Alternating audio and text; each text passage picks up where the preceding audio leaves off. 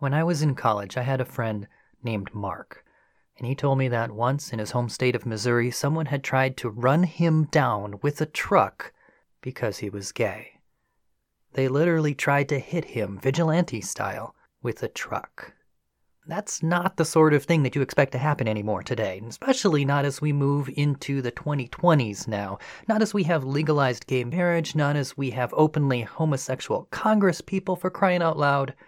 And yet violence against LGBTQ people remains prominent even today, being the third most common hate crime after race and religion, according to an FBI study from 2007.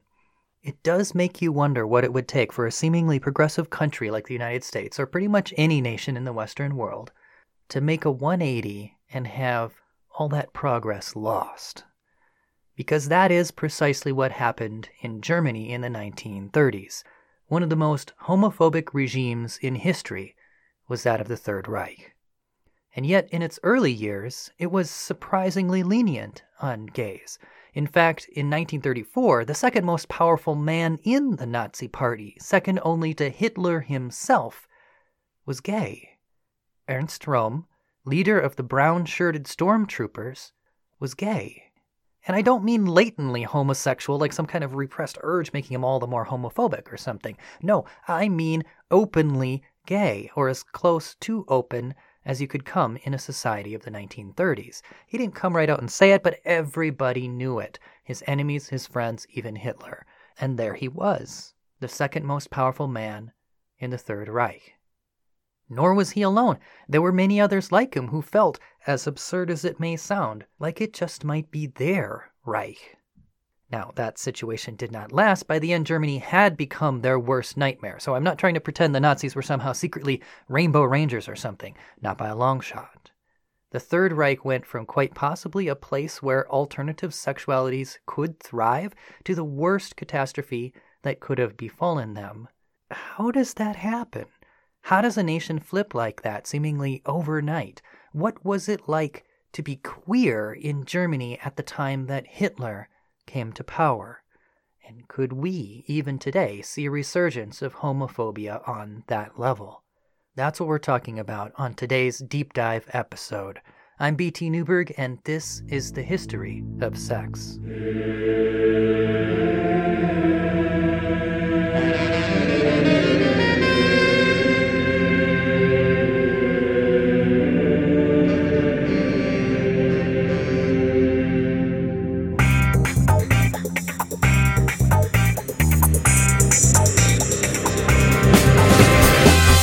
The History of Sex is sponsored by Dr. Gillian Kenny, historian of women, sex, and magic in medieval Europe.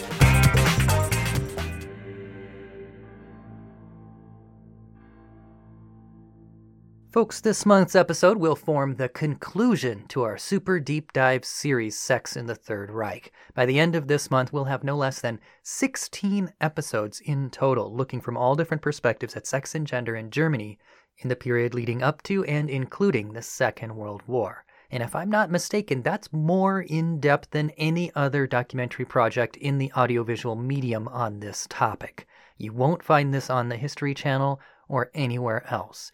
So if you've been skipping around, now would be a good time to go back and binge the series straight through from beginning to end, Netflix style, so that you can join us this month in our conclusion to Sex in the Third Reich. All right, with no further ado, let's begin.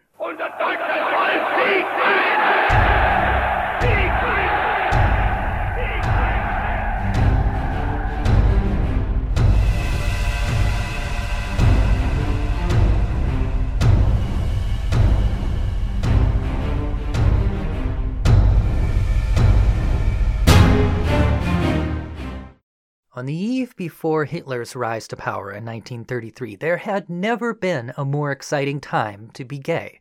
Germany had seen the development of homosexuality as an orientation, the establishment of the world's first institute for sexuality, the organization of gay bars and clubs, and a campaign to change the sodomy law to make consent the only relevant factor that the law need concern itself when it came to sex between adults.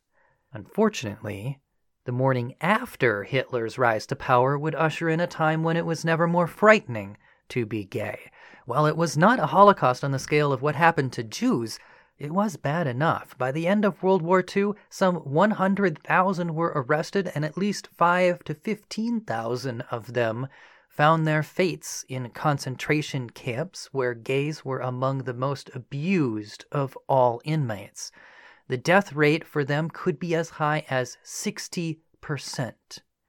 And worse yet, many were used as lab rats in mad scientist experiments aimed at discovering a so-called cure for homosexuality. And yet, at the very top of the Nazi Party, there was homosexual Ernst Röhm.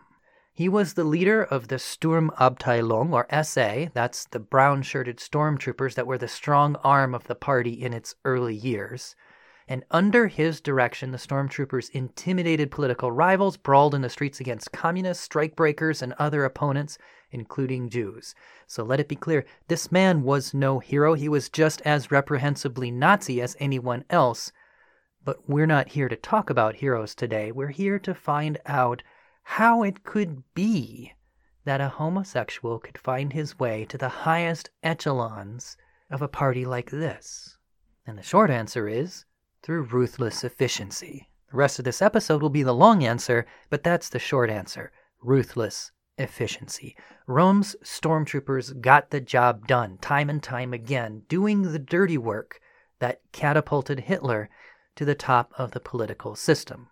And Hitler knew he was gay, too. They were close friends. In fact, Röhm was the only one who could call Hitler by his first name, and the only one allowed to use the familiar form du instead of the more formal Sie when addressing him in the second person in German.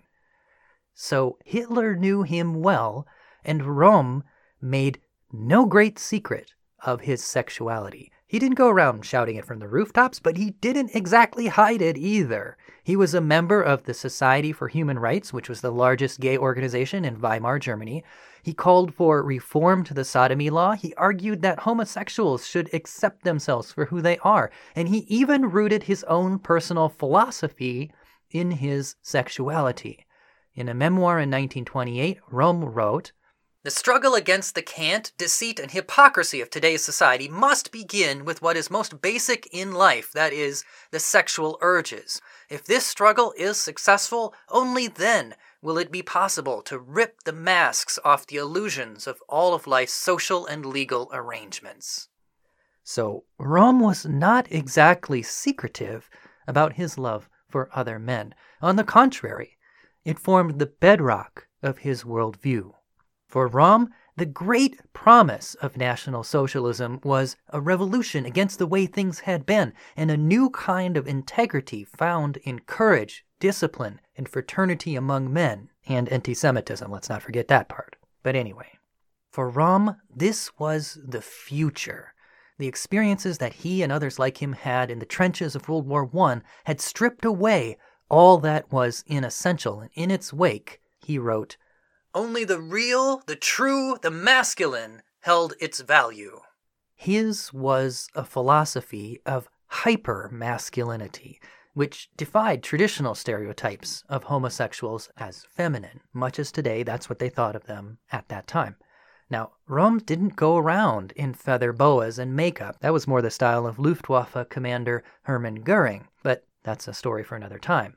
No, Röhm was not the flaming type. In fact, he was quite the opposite. While he did have a bit of a bear bod, in all other ways he seemed straight as a ruler, broad-shouldered, bull-necked, and war-scarred. In another era, he could have been cast as Rambo.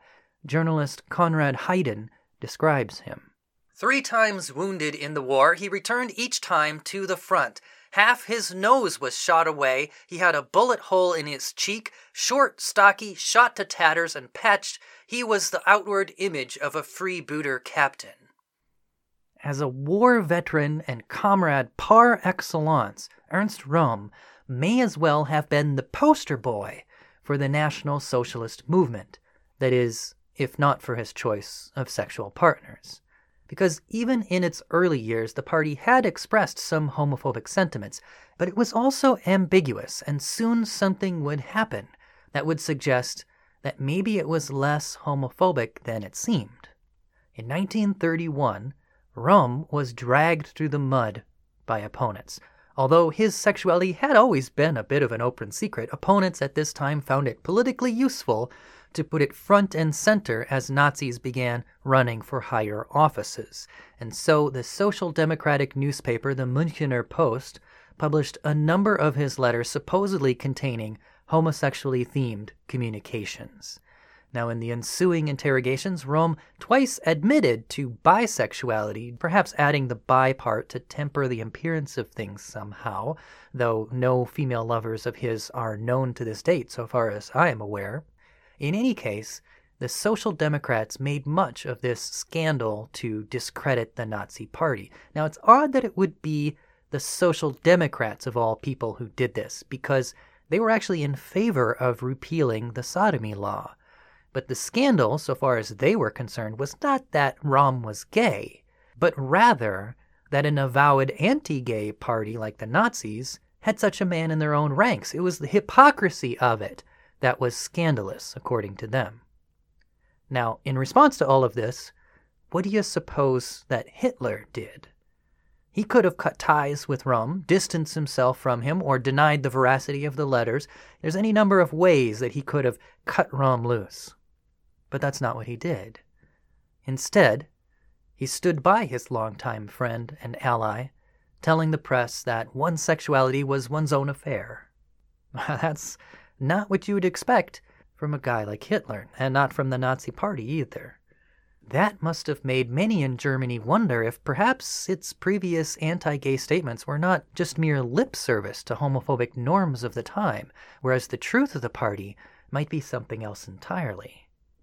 Surprisingly, the party weathered the scandal without significant damage and came out looking all the more promising for young men of Röhm's persuasion. For he was not the only one. Another high leader in the party ranks was Edmund Heinz, the stormtroopers' deputy commander. Like Röhm, he had stood shoulder to shoulder with Hitler in the beer hall putsch, which was an early bid to seize power, and also like Röhm, he was among those implicated in the letters published by the Social Democratic newspaper, and after the scandal, he also remained at his post unscathed, just like Röhm. Another like them was Karl Ernst, head of the stormtroopers in Berlin, and yet another was the governor of Silesia, Helmuth Bruckner, whom we will hear more from later. All these officials provided further evidence that the party just might be more bark than bite when it came to its anti-gay policies. So, how prevalent was it then in the party? How prevalent was homosexuality within the Nazi Party? Well, it's difficult to say.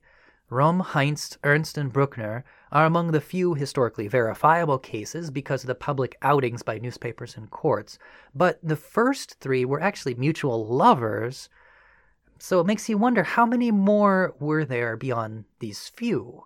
Well, historian Geoffrey Giles uses arrest reports to give us at least a vague idea. In the city of Leipzig alone, 4 SS men arrested for homosexual offenses in 1937 and 1938. 57% of those arrested in Dusseldorf on such charges during the Third Reich belonged to one or another Nazi organization. In 1940, 16 cases of homosexuality were brought before the internal SS courts. So these numbers of arrests hint that there were more than just a few men at the top who loved other men. Now, more precise numbers than this are a bit difficult to ascertain. Case numbers are highly misleading. I mean, there were plenty of false accusations, while at the same time many legitimate discoveries within the party may have just been dealt with off the books to avoid party embarrassment, and a very large segment likely remained hidden, burying their true selves beneath layers of salutes and Heil Hitlers, but with a wink-wink beneath it all. So we may never know the true prevalence of alternative sexualities within the ranks of the Nazis themselves. And there have even been hypotheses that Hitler himself was gay. Now, scholars largely dismiss this idea, and I have looked at the evidence. It's extremely flimsy indeed. And there's also some weird homophobia behind some of the books promoting this idea, which I don't want to touch with a 10-foot pole. However, it does seem to be true that Hitler was relatively blasé about the whole idea of homosexuality. His opinion on gays was nothing even close to the vitriol that he spewed against Jews. Far more rabidly homophobic was the head of the SS, Heinrich Himmler, whom we'll hear about later in this episode. But Hitler was kind of meh about it. Now, is that because he himself was gay? No, I doubt it. But it may have been because he was a close friend of Röhm, and he knew that, well, in his opinion, the guy was all right. Maybe? It's difficult to say. What we can say is that despite what you might think, many young men attracted to other men actually saw promise in the Nazi Party in the early years. I mean, after all, of all the political parties in Weimar Germany, the only one with known homosexuals in its leadership was the Nazis. Despite the party's stated policy, the fact that Ernst Röhm and Edmund Heinz and others stood tall among their leaders, well, it gave many hope. Perhaps they suspected the policy on gays was mere political pandering, while actual implementation would be lenient. Or perhaps they thought that Röhm would eventually win over the other leaders in the party to a less homophobic stance. Or maybe they felt at minimum that Röhm would protect them. In any case, an unknown number did march under the banner of the swastika.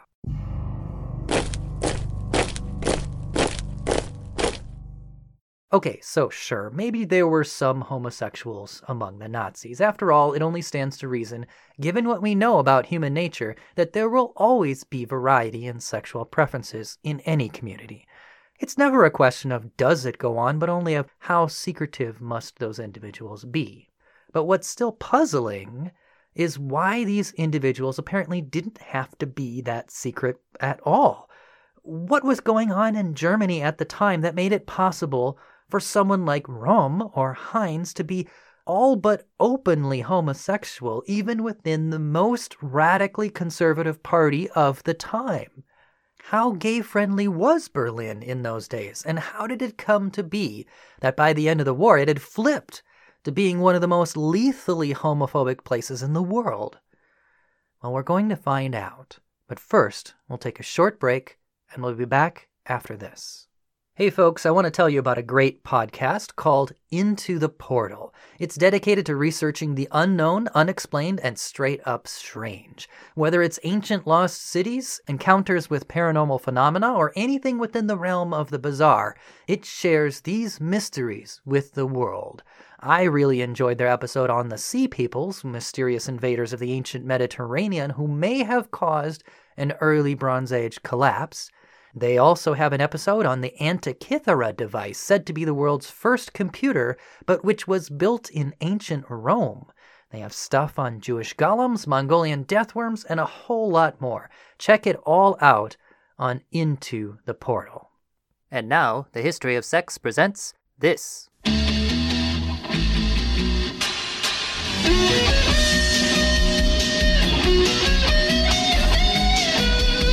This week on Berliner Hills 90210, Adolf runs for class president. But now he has to choose between friendship and buddy. Hey, Addy. And power. Oh my god, are you gonna vote for Adolf, whose best friend is gay? And along the way, he learns something about himself. Everyone, I have learned something about myself. It doesn't matter what your friends do, only who they are. And Ernst is a good man and a good friend. But friendship is not all that it seems. Hey, Addy. Hey, what, you walk right past me now? You've been acting all weird lately, ever since you became chancellor. It's just, now I've got all these popular friends and... Oh, I see what this is. I'm not good enough for you, right? No, it's just... See you around. Looks like Ernst and Adolf have a lot to work out. Don't miss the next drama-filled episode of Berliner Hills 90210.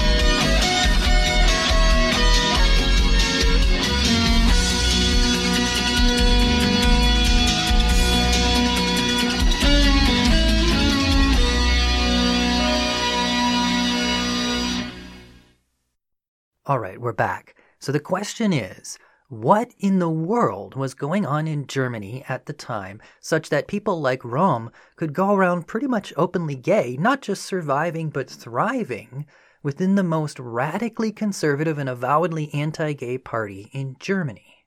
In order to answer that, we'll have to go back and get a deeper historical context for homosexuality in Germany from the Renaissance up through the early 20th century.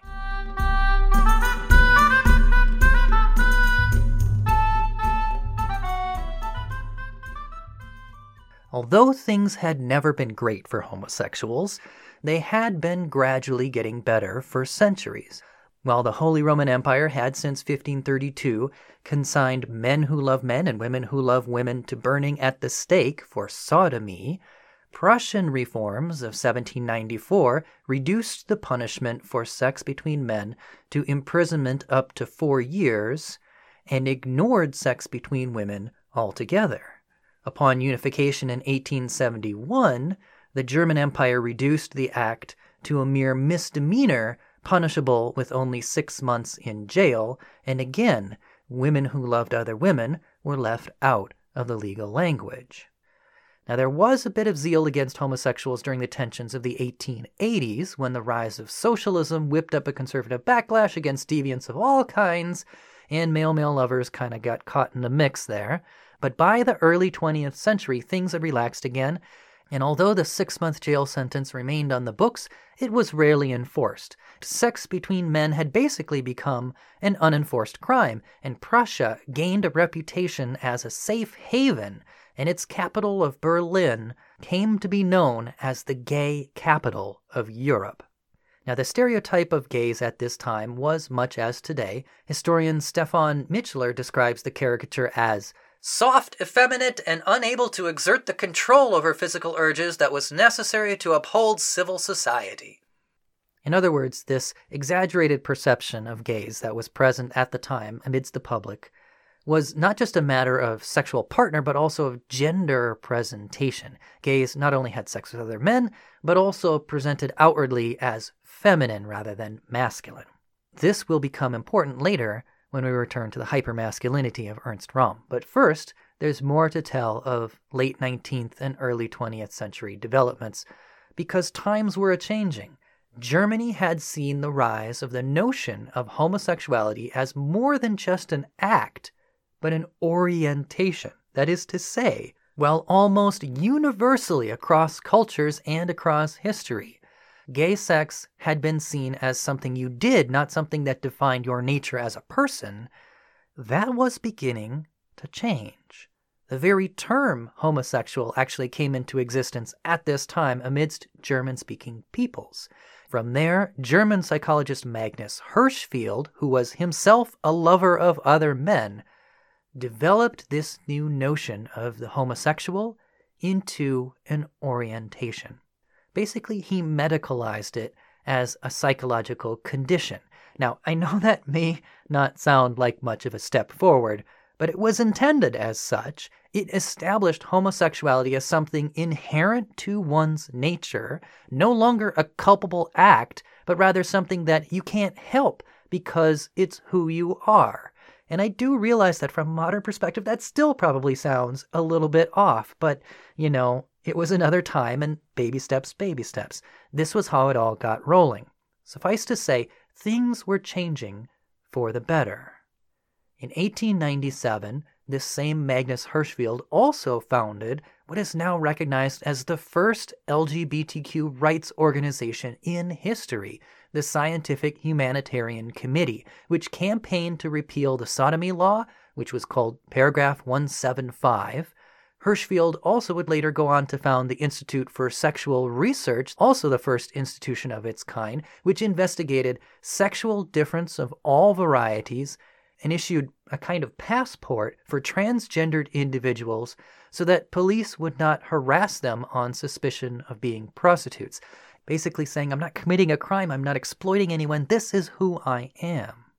In addition, it performed the first gender confirmation surgery for one Dora Richter, and it provided employment as well. It was one of the only places in Germany, in fact, where individuals of alternative sexualities could be employed without having to hide who they were. In short, Germany in the late 19th and early 20th centuries had become one of the most forward-thinking places in the world when it came to alternative sexualities. And that was the state of things as storm clouds began to gather over Europe in 1914 and the Great War began.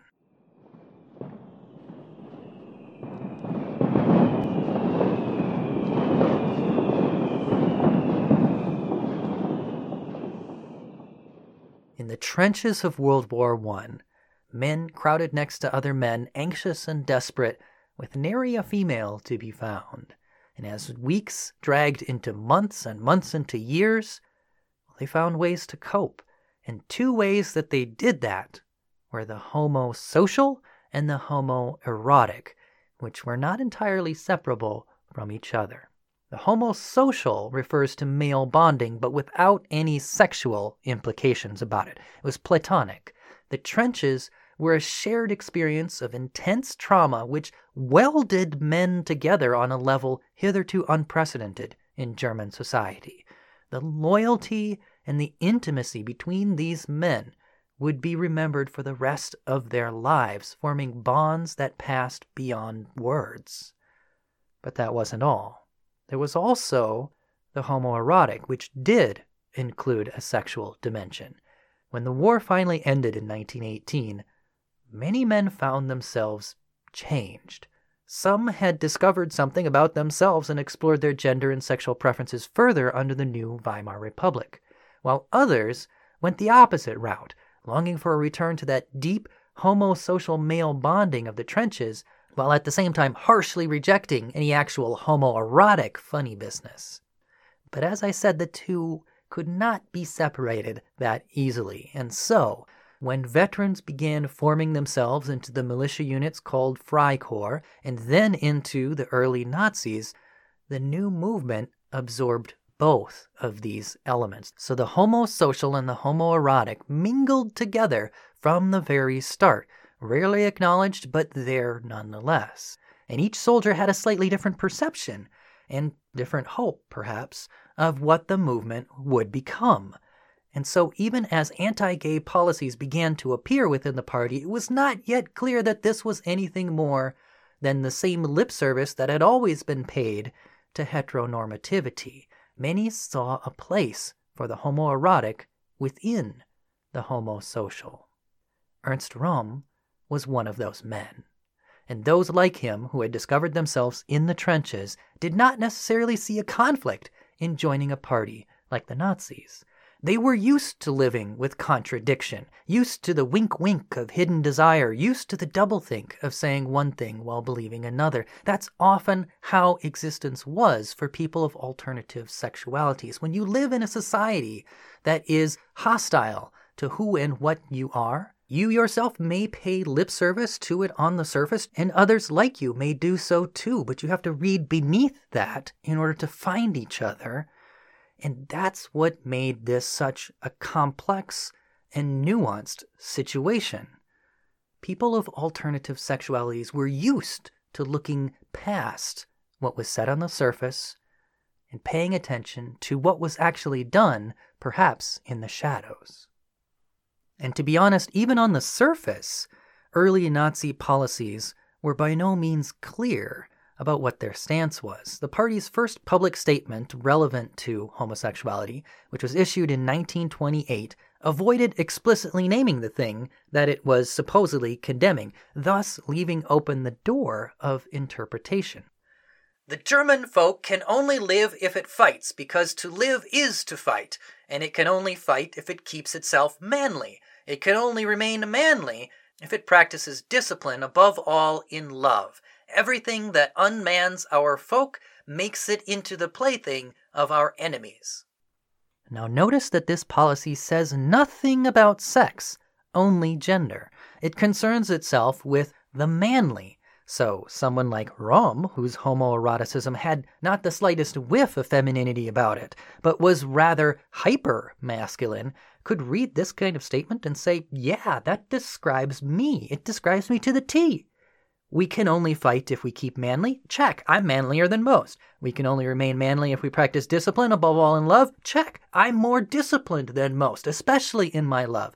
Everything that unmans our folk makes it into the plaything of our enemies? Check. Bottom line, our choice of sexual partners is irrelevant so long as we behave manly. Fine. Done deal. We're good. I'm good. That's how Rom and people like Rom might have looked at a statement like this. It's ambiguous. And that is exactly the kind of ambiguity of interpretation that allowed so many to believe that maybe there was a place for them within the ranks of the Nazis. Strange as that may sound to us with the privilege of our hindsight. And such ambiguities persisted even when the true homophobia within the party started becoming more clear. When Hitler ascended office in 1933, he closed gay bars and banned gay clubs. And this seems pretty clearly homophobic, but even this could be seen as merely fulfilling a political promise to clean up Berlin, and maybe it said nothing of what the party would do in the future. Then, that same year, when students were whipped up into sacking and burning Magnus Hirschfeld's Institute for Sexuality, permanently closing its doors, this too could be explained away. I mean, after all, Hirschfeld was not just a homosexual, was he? No, he was also a Jew. Surely this was anti-Semitic, not anti-gay, or so many may have told themselves. Each rationalization of the party's actions requires greater and greater mental gymnastics, but it also commits a person deeper and deeper to the story they tell themselves. One man who fell deep into such a story was Helmut Bruckner, governor of Silesia, which is a province of Germany. Now, he would eventually be brought to court on charges of homosexuality, though, like Rom, he would claim to be bisexual. Now, what's interesting about Bruckner is that his defense seems to show a genuine disbelief that the party could possibly be anti-gay. First of all, he pointed to people like Rom and said, look, he's right there. How could any of this be against the party when there's this guy at the very top? Fair point. Now, as historian Geoffrey Giles relates, for his part, he, meaning Bruckner, remained convinced that he had done nothing reprehensible. He had followed closely the signals apparently being issued by the party for many years. They had not seemed to differ from the practice of the courts, so that simply being a homosexual or engaging in certain kinds of homosexual acts appeared to be as acceptable in the party as in German society at large, especially during the Weimar Republic. Bruckner was probably not alone in thinking that the promotion of Ernst Röhm to the crucial position of Chief of Staff of the SA was a signal of, quote, unparalleled tolerance, unquote, on the part of the Nazi Party toward homosexuals, even though he was mistaken here. Unparalleled tolerance? Those words sound patently absurd to us today, not being in Bruckner's shoes and enjoying nearly a century of hindsight on the matter. But to Bruckner at the time, and likely for many like him, this was what it was like to be gay within the Nazi Party. The abundance of ambiguity, bolstered by hope and perhaps a healthy dose of self-deception, made it possible for many to believe that the party was, or at least could be, for them. Again, we have to remember that people of all varieties of non-normative sexual difference have often had to live with ambiguous messaging, ignoring surface-level phobias in order to find a place for themselves beneath the surface. Just fitting into a homophobic society may require that you yourself might have to make homophobic remarks in order to avoid suspicion, and so you learn to suspect such remarks and acts and try to find what's really being said beneath the surface. That is perhaps what Bruckner was doing, or at least seemed to be doing in his testimony here. Many others like him may have done precisely the same thing, interpreting the ambiguities of the party in a way that made it possible to believe that the party was not against them, but for them. Unfortunately, that game could not be sustained. Soon the clarion bell of homophobia would sound so clearly that there could be no misinterpretation. But by then, it was too late.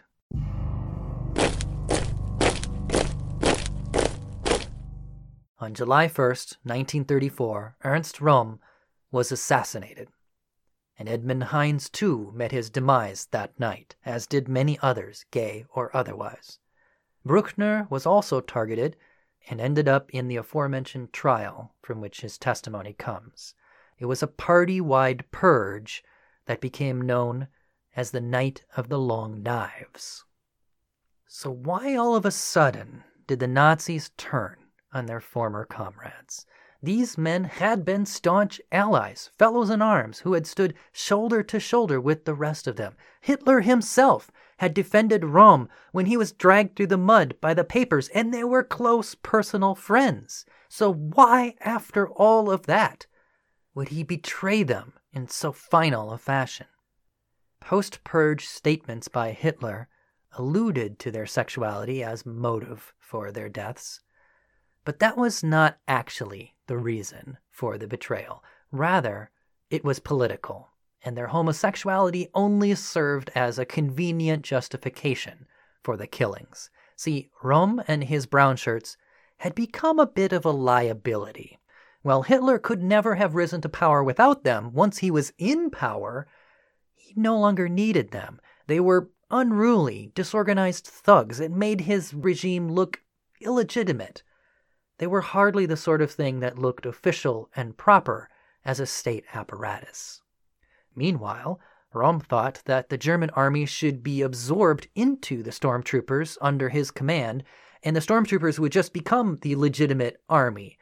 And he became increasingly vocal about this opinion, which definitely rankled the feathers of the actual army leaders, not to mention the leader of the newly formed SS, Heinrich Himmler, who was quickly gaining favor, and the SS and the stormtroopers were becoming rivals for Hitler's attention. So it was nigh inevitable that Hitler would have to make a choice between the SS and the stormtroopers. And in the end, what he chose, despite his friendship with Röhm, despite everything that Röhm had done for him and the party and Germany, Hitler chose the rising SS over the fading stormtroopers. And that was the end of the story. The fact that Röhm had to die as a result of this was just an unfortunate byproduct of this cold political calculus. It had nothing to do with his sexuality. Yet the public relations opportunity presented by that sexuality was just too good to pass up. As justification for the murders, Röhm's sexuality was placed front and center, more and more so as time went on. They accused him of packing the stormtroopers full of gays, showing favoritism for those who shared his orientation. And to clinch it, the regime further concocted a conspiracy supposedly led by Röhm involving all of these gay officers loyal to him. It was a convenient political cover story. It was all too easy to justify the political murders as a pursuit of sexual purity, and so that is what was done. The murders themselves were not motivated by homophobia.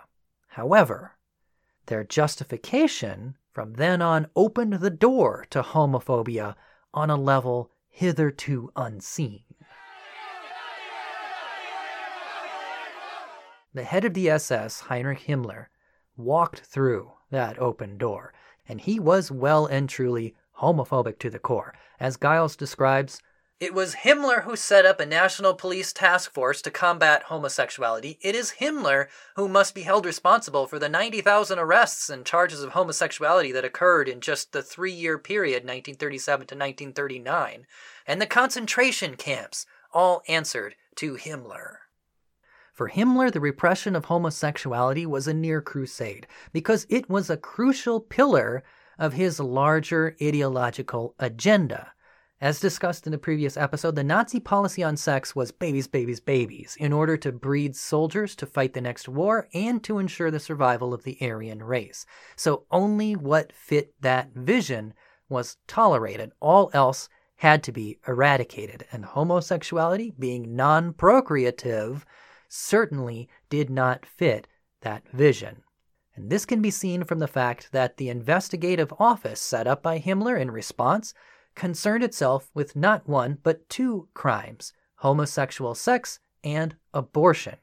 Both of those went together like two peas in a pod for him because both were principally offenses against the birth rate of the race. That's how they saw it.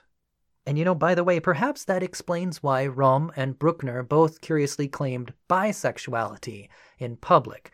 It may have been a signal that they could still breed and thus fulfill their national duty. Unfortunately, in neither case did the defense work. The nation turned against non-heterosexual relations with a fury. Germany had come so far in progressive sexual values, but all that reversed in a heartbeat. In 1935, the sodomy law, paragraph 175, which had come so close to being repealed, was not repealed but strengthened by the Nazi regime, extending it to include not only the physical act itself, but virtually any behavior even remotely suggesting it. In short, it became a tool of terror for the Gestapo, the police. The program against same-sex relations nullified all the progress that had been made in gay rights in the last several centuries. Not only that, but it also revived the notion that sex with other men was a choice and not an orientation. If it was not an orientation but a choice, that meant anyone could be seduced with sufficient persuasion, and that, to Himmler, was a great danger. He hallucinated a Germany in which procreation all but ceased because all the young men were wasting their seed in unproductive ways, having been seduced by inveterate homosexuals. So this could not be allowed. And the repression that followed was cold and systematic. Giles describes it. A gigantic card index would keep track of suspects from all over Germany. Himmler wanted his policemen to inspect hotel registers for signs that two men had shared a double room, and to scan the daily newspapers for incriminating small ads. Every last suspect was to be brought in for questioning, and every suspect was to be detained, fingerprinted, and photographed, even if charges could not for the moment be brought. His home was to be searched for incriminating letters, and then the homes of the correspondents were to be searched as well. Now, of those who were thus detained, those who could be re-educated, quote-unquote, were subjected to intensive deprogramming, not unlike the pray the gay away stuff that goes on today in some parts of the United States. There was no religious element for the Nazis, but the end goal was the same. They attempted to basically heil out the homo for anybody that they felt was curable. So how did they decide who was curable and who incurable? Historian Boaz Newman reports that. At the Goering Institute in Berlin, convicted homosexuals were forced to have sexual intercourse with prostitutes while researchers observed them. Those who succeeded in the task and achieved sexual gratification were released. Those who failed and showed themselves to be incurable were sent to a concentration camp. So, if he finished the job, he was deemed curable. If not, his fate was far worse. Those deemed beyond redemption, they had to be removed from society. Between 5,000 and 15,000 of them were sent to concentration camps where they were among the lowest on the totem pole among prisoners. They were forced to wear the pink triangle, a signifier which also designated rapists and pedophiles. They were singled out by guards for especially harsh treatment, and their chance of surviving the ordeal could be as low as 40%. Even worse, some were sent to medical labs for experiments in how to cure, quote-unquote, their condition. Such experiments included castration, as well as inserting an artificial testosterone gland. It was kind of like a metal tube that was on a timed release that would go inside your groin, and the hypothesis was that low testosterone might cause homosexuality. Newsflash, it doesn't. Other experiments that had nothing to do with altering their sexuality used them as mere lab rats, for example in the effort to develop immunization for typhus fever. Needless to say, many died in these laboratories or found themselves permanently damaged by these experiments. Now, all of this was focused largely on male homosexuals. Females were for the most part ignored. There was a proposal to begin targeting women, supposedly because it would be too difficult to tell true lesbians from merely close friends. Now that strikes me as oddly charitable for the Nazis, who generally lost little sleep over wrongful convictions in any other case. I suspect, rather, that it was yet another manifestation of the phallocentrism so common in society, which basically ignores non-penetrative sex. I suspect they didn't really consider lesbian sex real sex. And in any case, there were wombs that could still be inseminated, whether they liked it or not. However, in the end, lesbians did suffer similar fates to their male counterparts, but for a different reason. They were targeted not on charges of homosexuality, but on charges of being antisocial. Now, how in the world you make a law against something as nebulous as antisociality is beyond me, but there it was, and women who loved other women were arrested under this law. They wore a black triangle instead of a pink one, and by the way, transgender individuals were also made to wear the black triangle of antisociality on the grounds that they were mentally ill, along with a whole gamut of others deemed socially misfit, from prostitutes to beggars and alcoholics. Lesbians and transgender individuals were thus lumped into a broad category of social undesirables labeled antisocial, and thus suffered fates similar to male homosexuals in the end. The experiences of those who suffered for their sexualities under the Nazi regime remained hidden after the war, because, after all that, it still remained illegal to lie with someone of the same sex even after the end of the war, and so survivors were hesitant to tell their stories. It was really not until the 1970s that they started coming forward in any numbers. Now we have a much better picture of what it was really like to be queer in the Third Reich, but for a long time it was obscured, just as it was for those of non-normative persuasions in the early days of the party. In the end, how was it possible for someone like Ernst Röhm or Edmund Heinz or so many unnamed others to believe that there was a place for them in the ranks of the Nazis?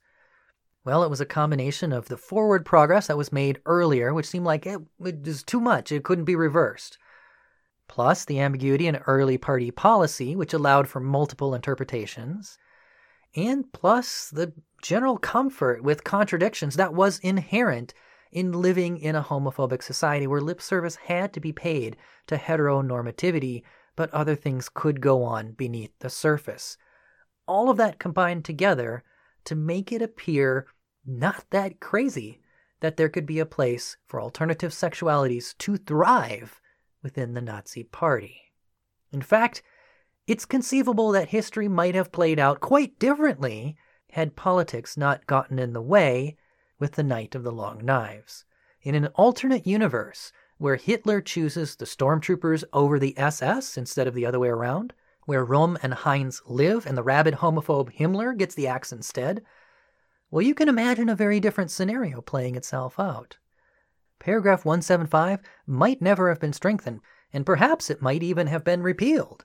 Some 100,000 arrests might have been avoided, and thousands may have escaped the camps. The ultimate fate of homosexuals in wartime Germany may have been quite different indeed. Of course, that alternate history universe would still have been a nightmare. I mean, they were still murderous, genocidal anti-Semites after all, regardless of who they slept with. As mentioned at the beginning of the episode, there are no heroes in this story, but that's not the question. The question is, how could there ever be homosexuals in the highest ranks of a party like the Nazis? And the answer is, quite easily, as it turns out, for all the reasons already mentioned.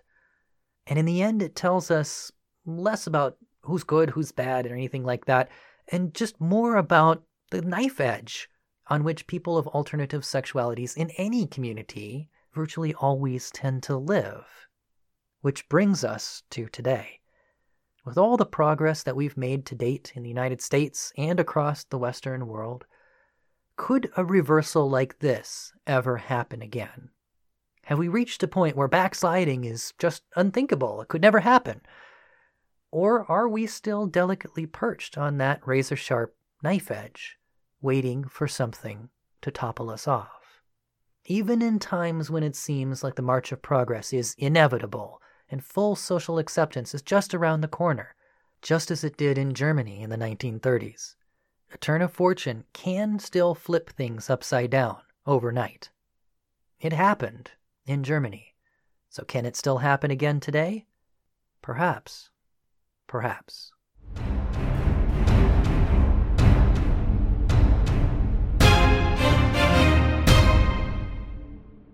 Thanks for listening, folks. I hope you learned something today. I know I certainly did. If you like what we are doing here on this show, you can support us by subscribing, rating, and reviewing. Or you can pledge on Patreon, where $5 a month gets you a portrait drawn in the time period and culture of your choosing. I will draw you as a 19th century Prussian, proudly holding up a sign that says Gay Capital of Europe. Or whatever you want. I'll make you look awesome, I promise. Just go to www.patreon.com/BTNewberg. That's patreon.com/BTNEWBERG. Folks, for the rest of this month, we've got some shorts episodes coming up to round out the series. We'll be taking a look at the question of cross-dressing in the German army, alternative sexual expression in the Weimar era, and much more. Stay tuned for that as we wrap up our super deep dive series, Sex in the Third Reich. All right, everybody, I'll see you next week. I'm BT Newberg, and this is the history of sex.